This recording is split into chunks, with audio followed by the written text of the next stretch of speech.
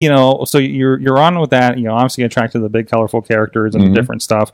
How did you go from like watching to deciding you wanted to get in the ring and do this thing? Or like when did that click to you? Honestly, it's the I think a lot of people use this answer, but it's true. The 99 No Mercy tag team ladder match, Edge and Christian and the Hardys. The match itself was impressive.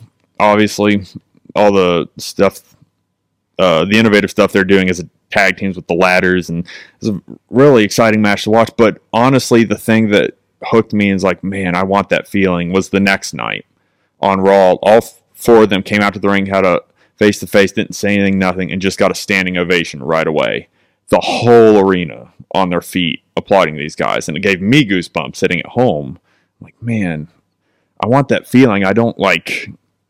If just watching it gives me that, I want to be in there doing it. So you want to be on the other end of receiving that. Yeah, I want that standing ovation. Yeah, and that started my pursuit forward, trying to find that feeling, trying to get that feeling. And it's really where the initial moment like came in my head that I could actually try and do that. But then again, when you're a kid, that stuff seems unreachable, like unattainable. These guys are larger than life. How would you, at the time, a young kid from a small town in West Virginia, how are you ever going to do anything like that? And eventually, as you grow older, you realize maybe it's a little easier to at least get started than you think it is. Especially these days, everyone's got a school. Absolutely. So how did you like find out like?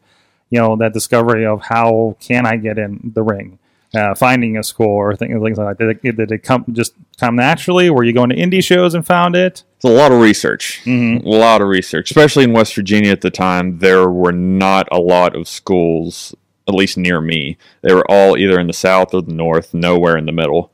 I tried out a few schools, tried out a few places. After one or two, I just had a run of bad luck, man. I'd go to a couple sessions, and then they would close down. Oh, jeez. And they would, lose their building, something. It's like, well, man, all these false starts. And then I contacted a guy named Mike Howardin down in Parkersburg. He was running shows at the time, and he directed me to this gentleman named Brian Logan. Brian Logan was in the original Smoky Mountain. He was in OVW, the original Disciples of Sin. He's been around.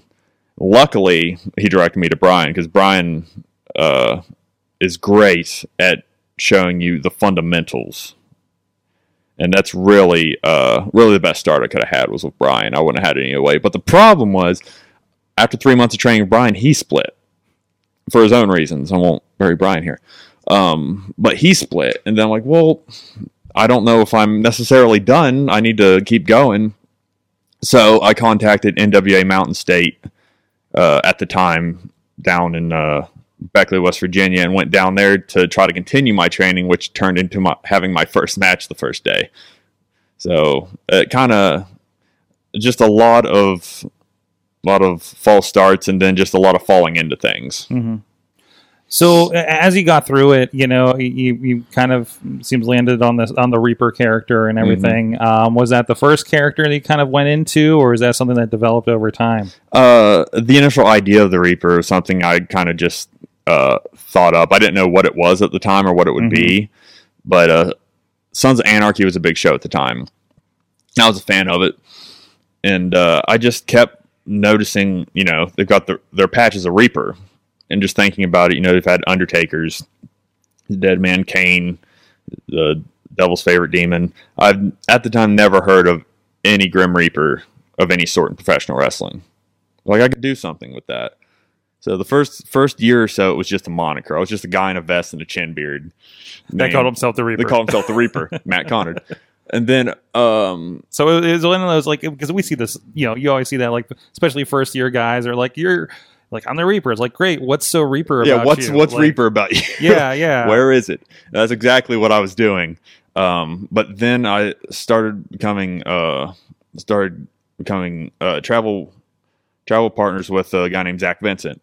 And Zach at the time was doing a lot of different stuff, a lot of stuff with masks and paint and like just really pushing the boundaries of what was going on wrestling at the time. And he bought this skull mask. And he's like, I don't think this fits what I'm trying to do. Do you want this? You're a Reaper. I'm like, yeah, but it's a mask. Who wears like it looks Halloween-y. I don't think this is gonna work. And he just kept pushing the issue. And I just happened upon a cloak as well. I'm like, fine, I'll try it and see.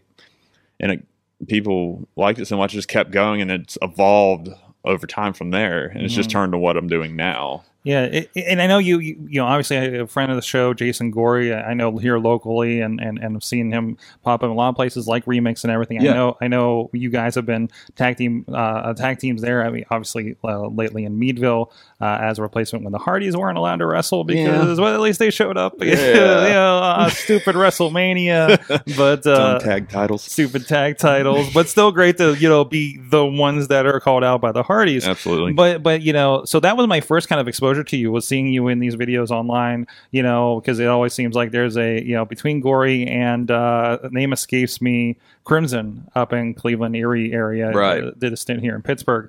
There's always that like evil guy faction, right? Yeah. And it's like, okay, there's another evil guy. What's up? Yep. If there's more than one of us in a certain territory, we all just get roped in together. It happens. Yeah. Right? So.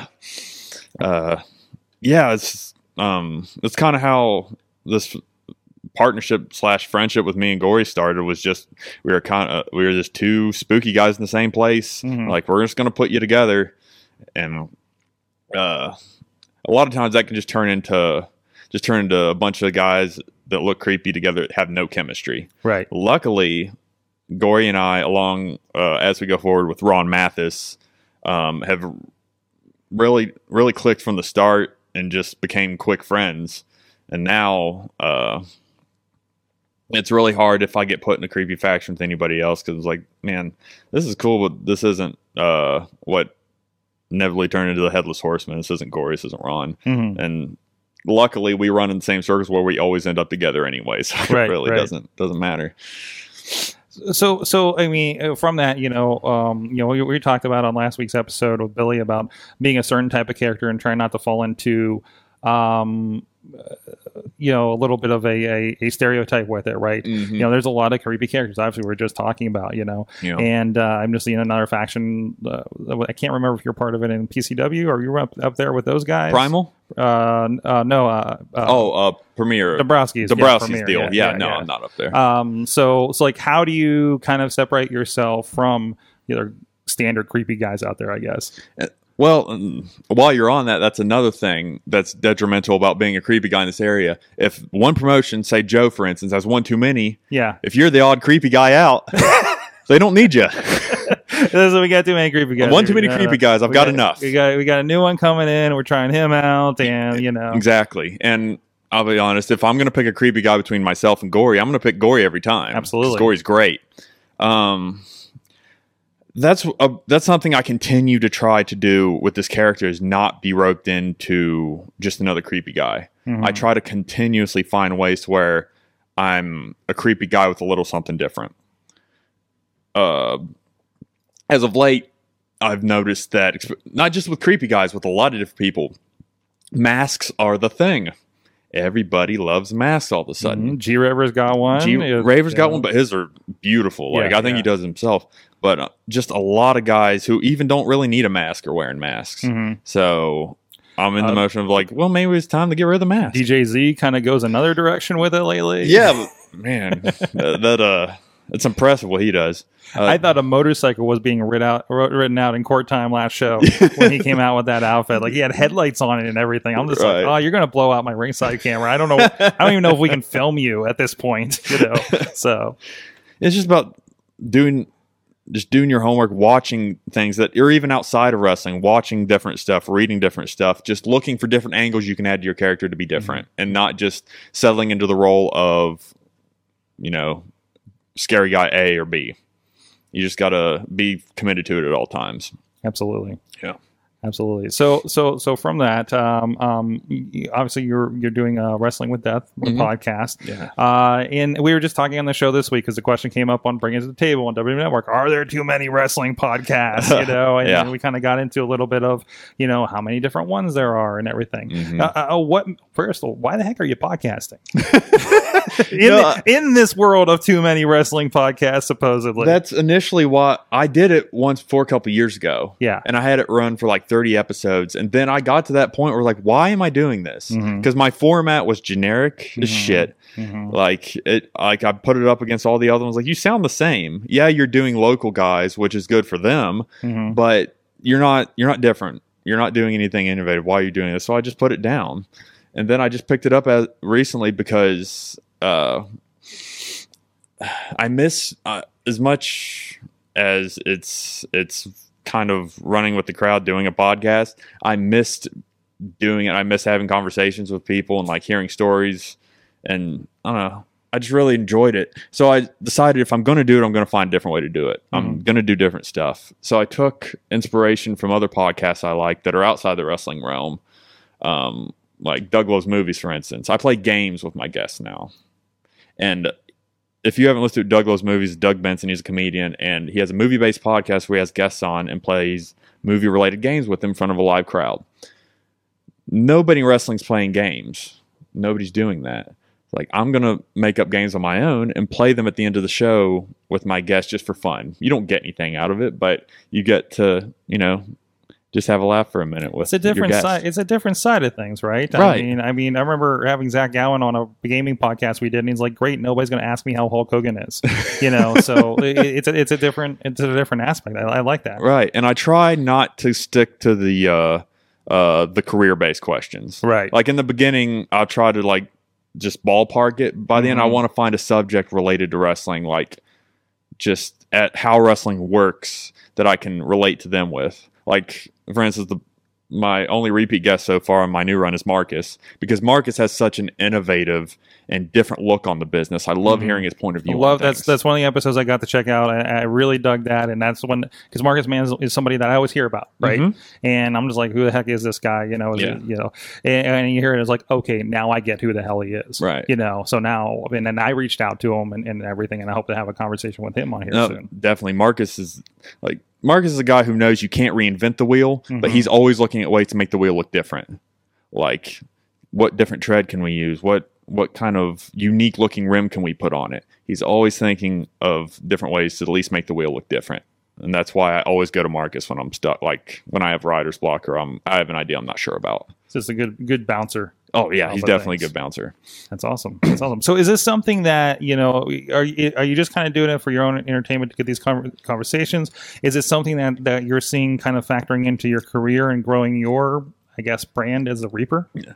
I mean, excuse me. The original reason I went back to it was just because my mission statement when I started it in the first place was to give people I think are talented in the local area that maybe people don't know about a little bit more of a platform. That's really my main reason behind it. Obviously, it's my podcast, got my name on it. It's going to benefit me as far as exposure and stuff as the host, but I'm just, as long as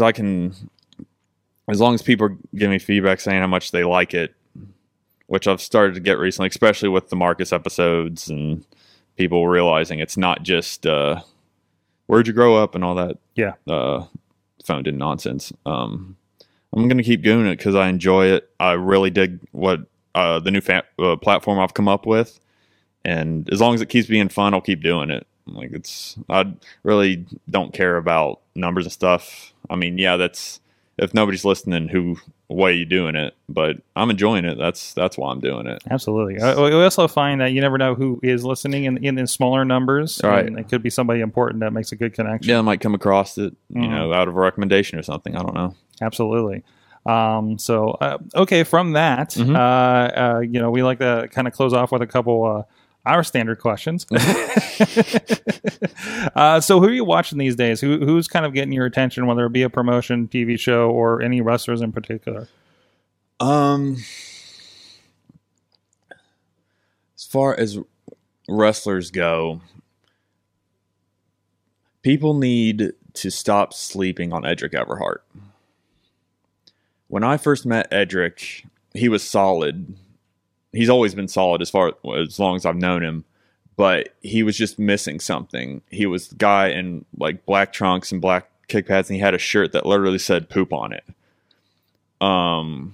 Wait, it said "poop" on it? Yeah. Apparently, what the story is he went to a shirt maker to get a shirt that literally had like an emoji poop on it. Yeah. And he said, just put poop on it. And they literally print out the words poop on it. Okay. Yeah. They just went with it. Yeah. Sure. Which that's Edric's sense of humor, so it makes sense. But no, just the past couple of years, he's found himself as a character. This new ugly thing he's doing, this hipster gimmick. And every match I've seen him have, like, I can't remember seeing him have a bad match as of late. Like, he's really on his game right now. Is he one of those something syndicate that System Elite? System Elite, that's right. Yeah. Okay. Yeah. He's just like, he's dedicated himself so much. He's gotten in great shape, and he could be a great singles guy for anybody. Mm-hmm. I think just because they see him as in this tag team with System Elite, that he can't be a singles guy, but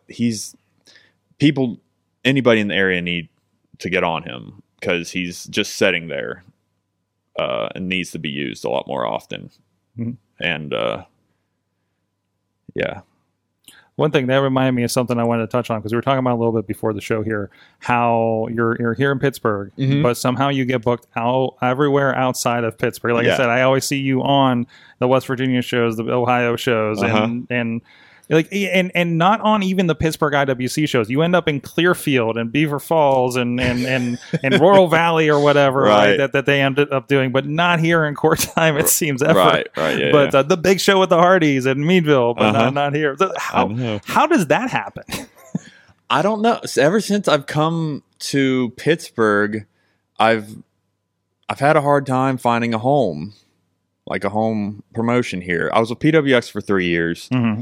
But I never felt like that was my place. I always felt like an outsider there. Right. Like I didn't feel embraced by management there. So finally, when a group of them got fired there for whatever reason, I left. It's like just clearly I didn't need to be there anymore, and that was kind of my sign. Well, maybe it's time to go. So I left. And I was plenty happy with sitting at home if I needed to. Mm-hmm. I didn't expect anything. And then I got tied up with Justin Plummer, our mutual friend Chris LaRusso. And Plummer's brought me in to do a few things here and there, which I'm very grateful for the opportunities. I filled in for him here and there when he's needed me. And we've done good work together. The biggest problem with that is IWC is the hottest promotion in Pittsburgh right now. He has, I can only imagine, gets how many emails a day from people wanting to get in there. I see the ones that come into the Facebook. Yeah, there's a lot. Yeah, there's a lot. And I completely understand where roster space would be a problem. Mm-hmm. But Plummer knows anytime he needs somebody to come and save him last minute, I'm always around. Mm-hmm. Hell, you've had title matches. yeah. I've wrestled for 2 of the 3 titles. Yeah, there you go. So,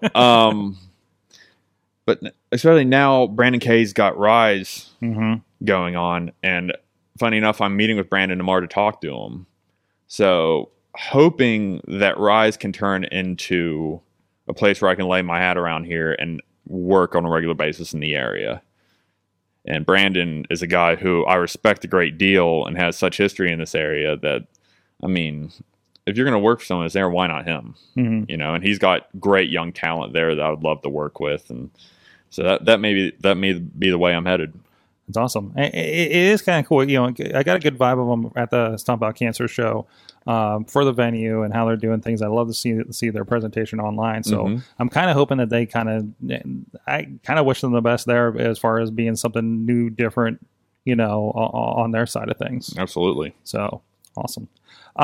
So you've been at this for a little bit. How many years have you been pro? 7 years now. 7 years now? Yeah. What is the best and worst thing about indie wrestling?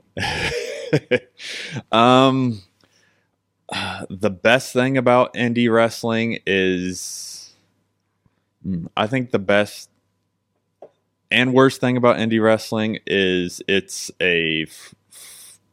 for the most part, a free form of expression. Like, yeah, you've got your promoter that wants a certain thing. The booker wants you to do this, but as far as what you can and can't do out there, there's really no limitations. There's not, a lot of people don't have TV. There's a lot of shows where you only have 50 people or less in the crowd. And it's just the best platform to work on your craft and fine tune it. And then get your way up to the bigger ones it's independent wrestling, but I don't necessarily see it as independent anymore in a lot of places. Places like AAW, AIW, PWG, those places are doing great business, and they're doing it their way, but man, especially PWG, that's become a beast all its own. Like, they're independent in the fact they're doing it themselves, but man, the crowds they're drawing and the business they're doing. The tickets are like over $100 now, aren't they? Just for that, and they sell out like nothing instantly. Because I know the guys on We Watch Wrestling are always talking about it, and it's like, well, I missed it. Yeah, I missed it. You got to be on your game to get tickets for that, man. And it's still like it sounds amazing because they still sound like they run the place like a low end indie show when you get there, right. But still, there's Sofia Vergara there and Joe Machinello there. It's incredible to see that and see that getting that kind of exposure. You know, I will say this now that I think about it. I think one of the biggest downsides of indie wrestling is how easily indie wrestlers will fall into trends. How easily they will see something that's hot at the moment and then just jump all over it.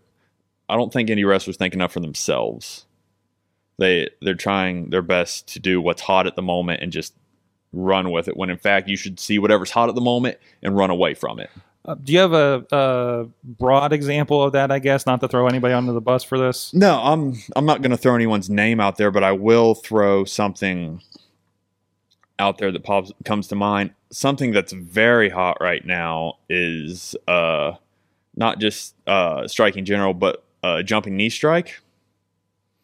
A lot of people are seeing how easy it is to make that look incredible, and then just everyone's doing it now. It's an easy thing to do to make it look devastating, and I've done it. It's kind of like the super kick syndrome, right? Exactly. Exactly. Which I didn't even bring that up because it's already in the consciousness of wrestling already looked at as a transition. Yeah. Like that's what I'm talking about. Something like that. Like people just jump on something and go with it. There's a comment on the chat. What's up? Chris LaRusso is calling you out and saying, hey. Sorry, Chris. Sorry. To be fair, Chris was the first one I saw do it. Like, personally. He was the first one I saw do it. Okay. Okay. So he's the hipster of the super kick is what you're trying to say here, right? Hashtag super kick hipster. Super kick hipster. There you go, Chris. Jump on that. I don't think the heir apparent thing's long for this world. Jump on Trevor. Super kick hipster. Trevor's out there in the chat saying less knee strikes. Who even does that? Awesome. Well, on that note, where can people find you? Where is the podcast at? What general promotions do you typically pop up that people can find you in their area? All right. Let's see if I can do this from memory. You can follow me on Twitter and Instagram at Reaper Matt C. You can follow the podcast at Wrestling Death too if you want to, but that's whatever. That's the way to promote your podcast. That's the way to get people there. You can listen to the podcast, Wrestling with Death, on iTunes. For Android users, you can listen to it on Podcast Addict. It's an app on Android. And you can get it on YouTube as well. Mm-hmm. It's awesome. As far as promotions go, I'm going to pull my calendar out because I'm going to get dates wrong and promoters are going to get mad at me. August 11th, you can find me Madison, West Virginia, All-Star Wrestling. August 12th, whether I'm there or not, you should go to Rise in Connellsville. I'm sorry, I'm laughing because I just saw Chris LaRusso throws move list in trash. I'm sorry, Chris. I didn't mean to do that, buddy. August 26th, Mid-Ohio Wrestling in Ohio. I don't have the city in my calendar. Shit. But these are all places that people catch us later. Those are all promotions that you're popping up. Yeah, Black Diamond Wrestling Yeah. in Weirton on the 27th of August. Yeah. And since I'm wearing their shirt, I've got to throw it out there. September 16th, Remix Pro Wrestling, Marietta, Ohio. Their second throwdown for the year, which is going to be their last one. So probably until April next year, you need to come out. We've got Bully Ray, Colt Cabana, Hornswoggle. Mm-hmm. It's going to be a great show. So be there for that one. Hornswoggle.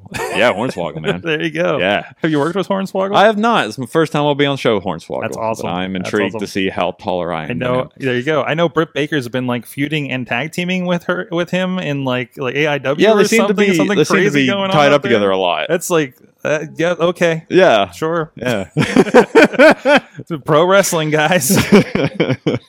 Absolutely. Yeah. Well, thank you so much. The Reaper Matt Conard here on the show, in the studio here in our Beachview bunker at Sorgatron Media Studios. Go check it out and support everything else going on. There's some Reaper matches over there on IndyWrestling.us, of course, including his brush with the Hardy Boys at IWC's Night of the Superstars this year. Yeah. Did you get the hang with the Hardy? You've been on a few shows with them in Remix, I've worked right? with Matt a couple times. Yeah. Whether he remembers me or not, I've worked with him.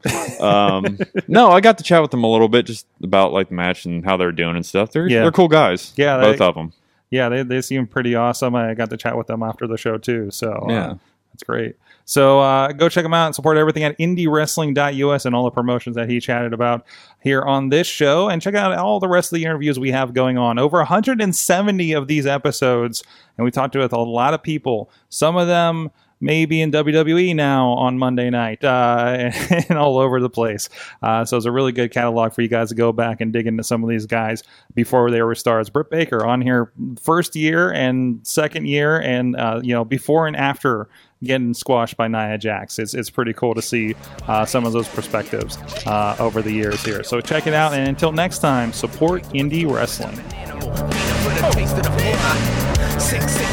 know how I act now. If you got a problem, come and see if I'm a back down. Act wild. Steady sipping check now. This show is a member of the Sorgatron Media Podcast Network. Find out more at sorgatronmedia.com.